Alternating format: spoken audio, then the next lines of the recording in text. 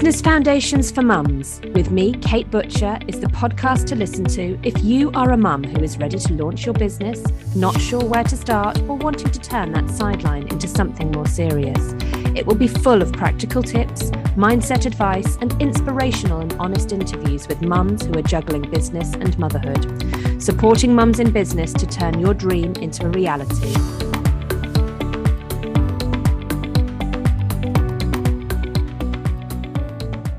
Hello, and welcome to today's episode of Business Foundations for Mums. Today, I wanted to talk to you a little bit about researching your market. Researching your market is something that's incredibly important before you start your business, but it's also a really important thing to be doing on a regular basis, to be constantly reassessing, to be constantly updating your market research, checking that you're on the right track. And it also very much depends on the market that you're in and whether that is a very changeable market or something that's going to be relatively static. And there, of course, are going to be factors that happen to all of us around us. We've got our current cost of living crisis going on, and people are going to be making different buying decisions. And all of those things feed in to your market research and researching where your product sits in the market or where your service might sit in the market. It's going to affect all the different things like your pricing, like your competitors. So it's really important just to keep on top of your market research and making sure that you're up to date with exactly what's going on in the market. The first thing that it's really important to understand is who you are marketing your product or your service to. Obviously, some products and services are going to only be relevant to a specific target market or a specific audience. And it's really important to really know and understand that audience really, really clearly. And equally, for some particular products and services, it might be that your product or service could be relevant to anyone. And in that case, it makes it really hard to market or to make your marketing appealing to everybody. So it's really important in those situations to think about who you could specifically target your marketing at, who you could specifically target your product or your service at, who it would be of most use to, and who you can market to most effectively. When you're looking at who you want to be marketing to, there's a number of factors to take into account, and those can include things like geography. If your product or service is something where you need to be in close proximity to the person, for example, if you have a cleaning business where you need to physically go to somebody's house and clean for them, or if you're a hairdresser and you need to physically see them to be able to cut their hair, or if you have a product for whatever reason, a photographer, any of those services where you need to actually physically be there to be able to deliver the service to that person, geography is going to be a really important and significant factor in looking at who your target market are. If your business is based in the south of England, you don't want to be marketing to somebody in Scotland who might not be able to actually access the product or the service that you have. Whereas if your product or your service is something that can be delivered online or that can be posted to your customers or whatever it might be, that means you don't actually need to physically be there for them to physically receive the product or the service from you, your marketing will be quite different, and you might market in totally different places to if you did need to be geographically near to your target market. It's really important to research your target market really clearly, to really start to understand the detail of who they are, what they like, what they want, whether your product or your service would really appeal to them, and how you can speak to them in language that they will really resonate with and understand. If your product or service is something that appeals to a wide range of people, not necessarily a specific demographic or maybe a specific gender, it could appeal to anybody, then it's really important to think about how you are going to market to the people who are going to buy from you. It's really important to look at who is most likely to buy from you. And the reason it's really important to think about the people who you want to actively market to is because the message that you send out will appeal to different people. So if you're marketing to everyone in general and being really broad and generic, then your message and your marketing is not necessarily going to resonate and impact with the vast majority of people who it lands with. So when you're thinking about how to market your products, then it's really important to research the people who you think are most likely to buy from you, or who you particularly feel that you can resonate with and you can sell those products to effectively. If you just send out a broad message to everybody, it's really hard for them to understand what your product is and who you're appealing to.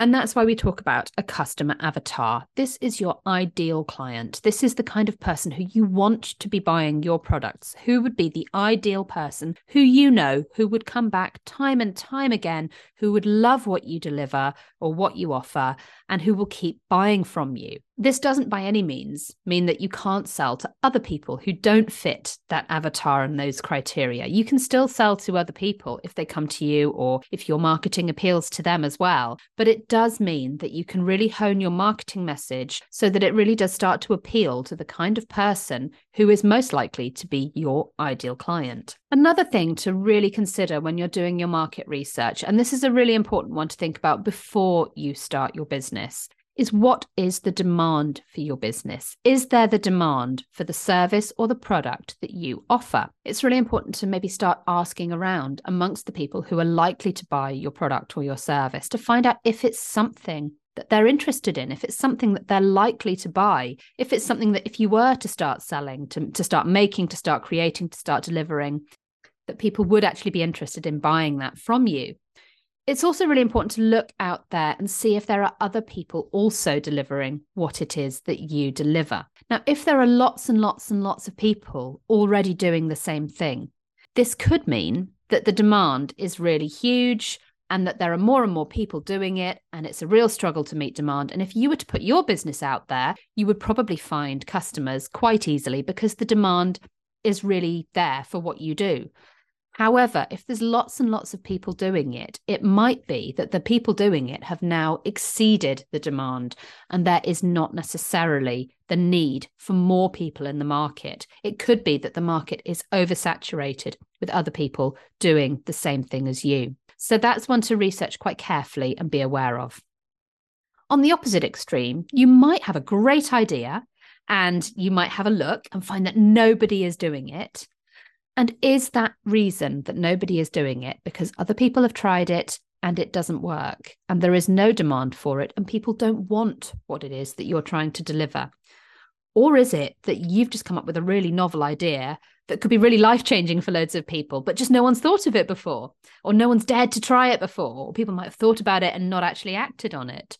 So again, it's about really doing the research to find out why it is that there are lots of people doing it, or why it is that there is nobody doing it. And if you're somewhere in the middle, then again, you still need to do that research and find out, the people that are doing it, are they working at full capacity and there are more people in the market needed?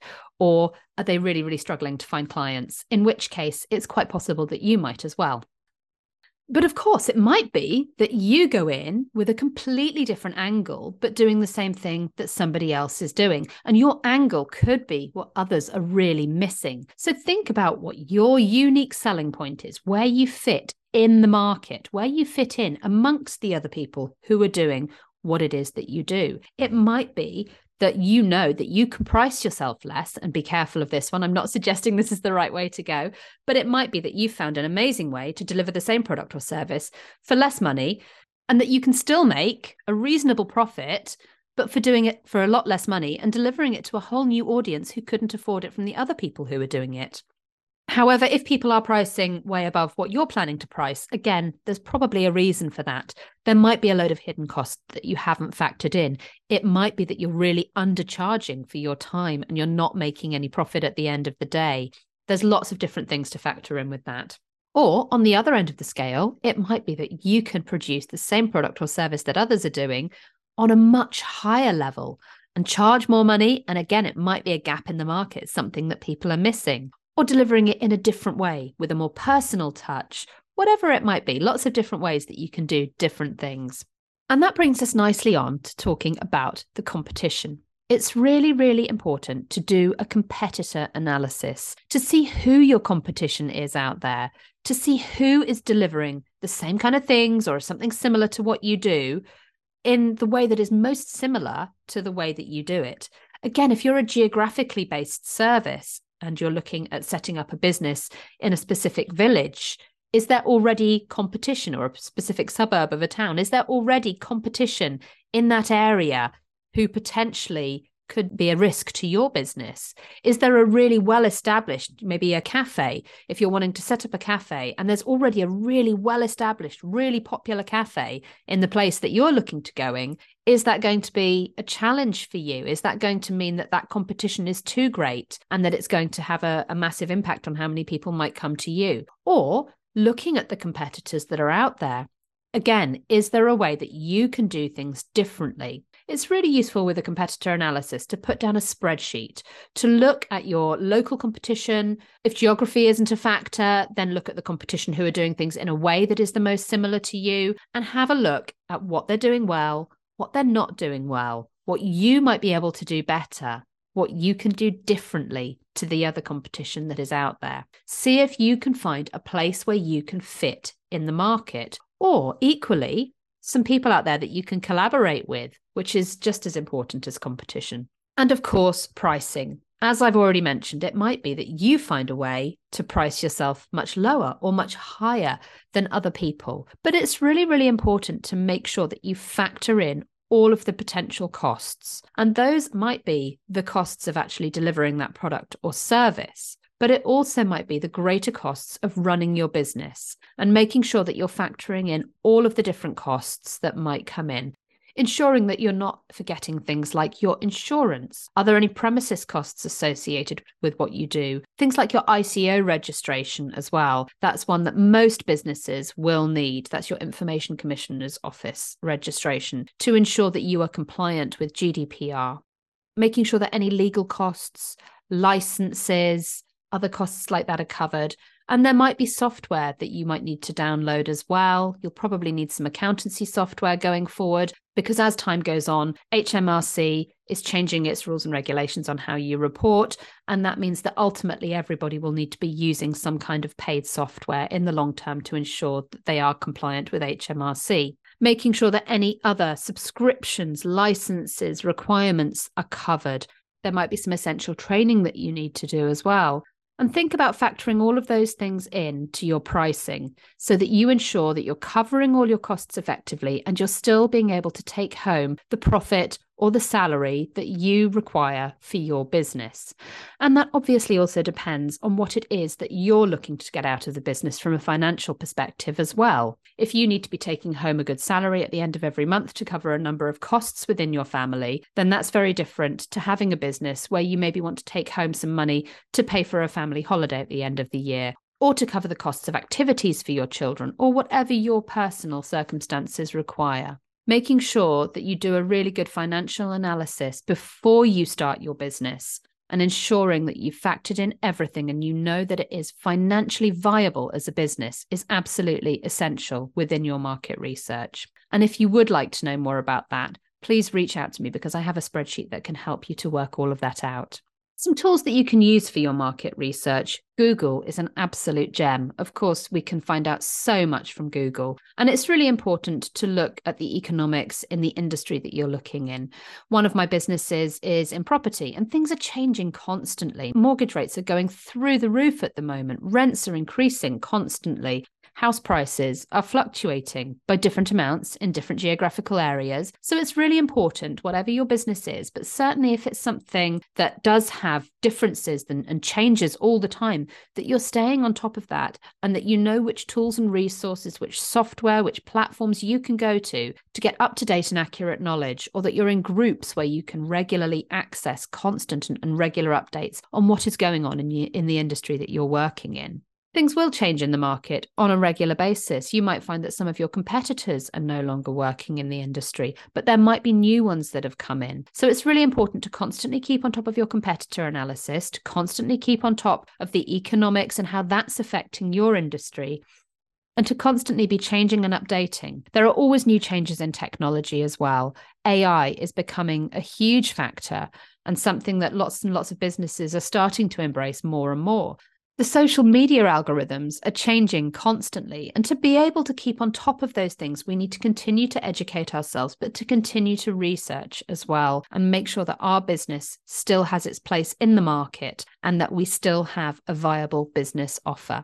As things change, you might find that your business might adapt, might pivot, might change. And that's not something we can always predict before we start. So doing the market research on a regular basis is absolutely essential. Market research is something that's a real passion of mine, something I really love to do. So if it's something you want to know more about, please reach out and speak to me. And I'm more than happy to spend some time talking to you about market research and how you can make that relevant for your business. I hope you have a great week, and we look forward to seeing you for another inspiring interview next week.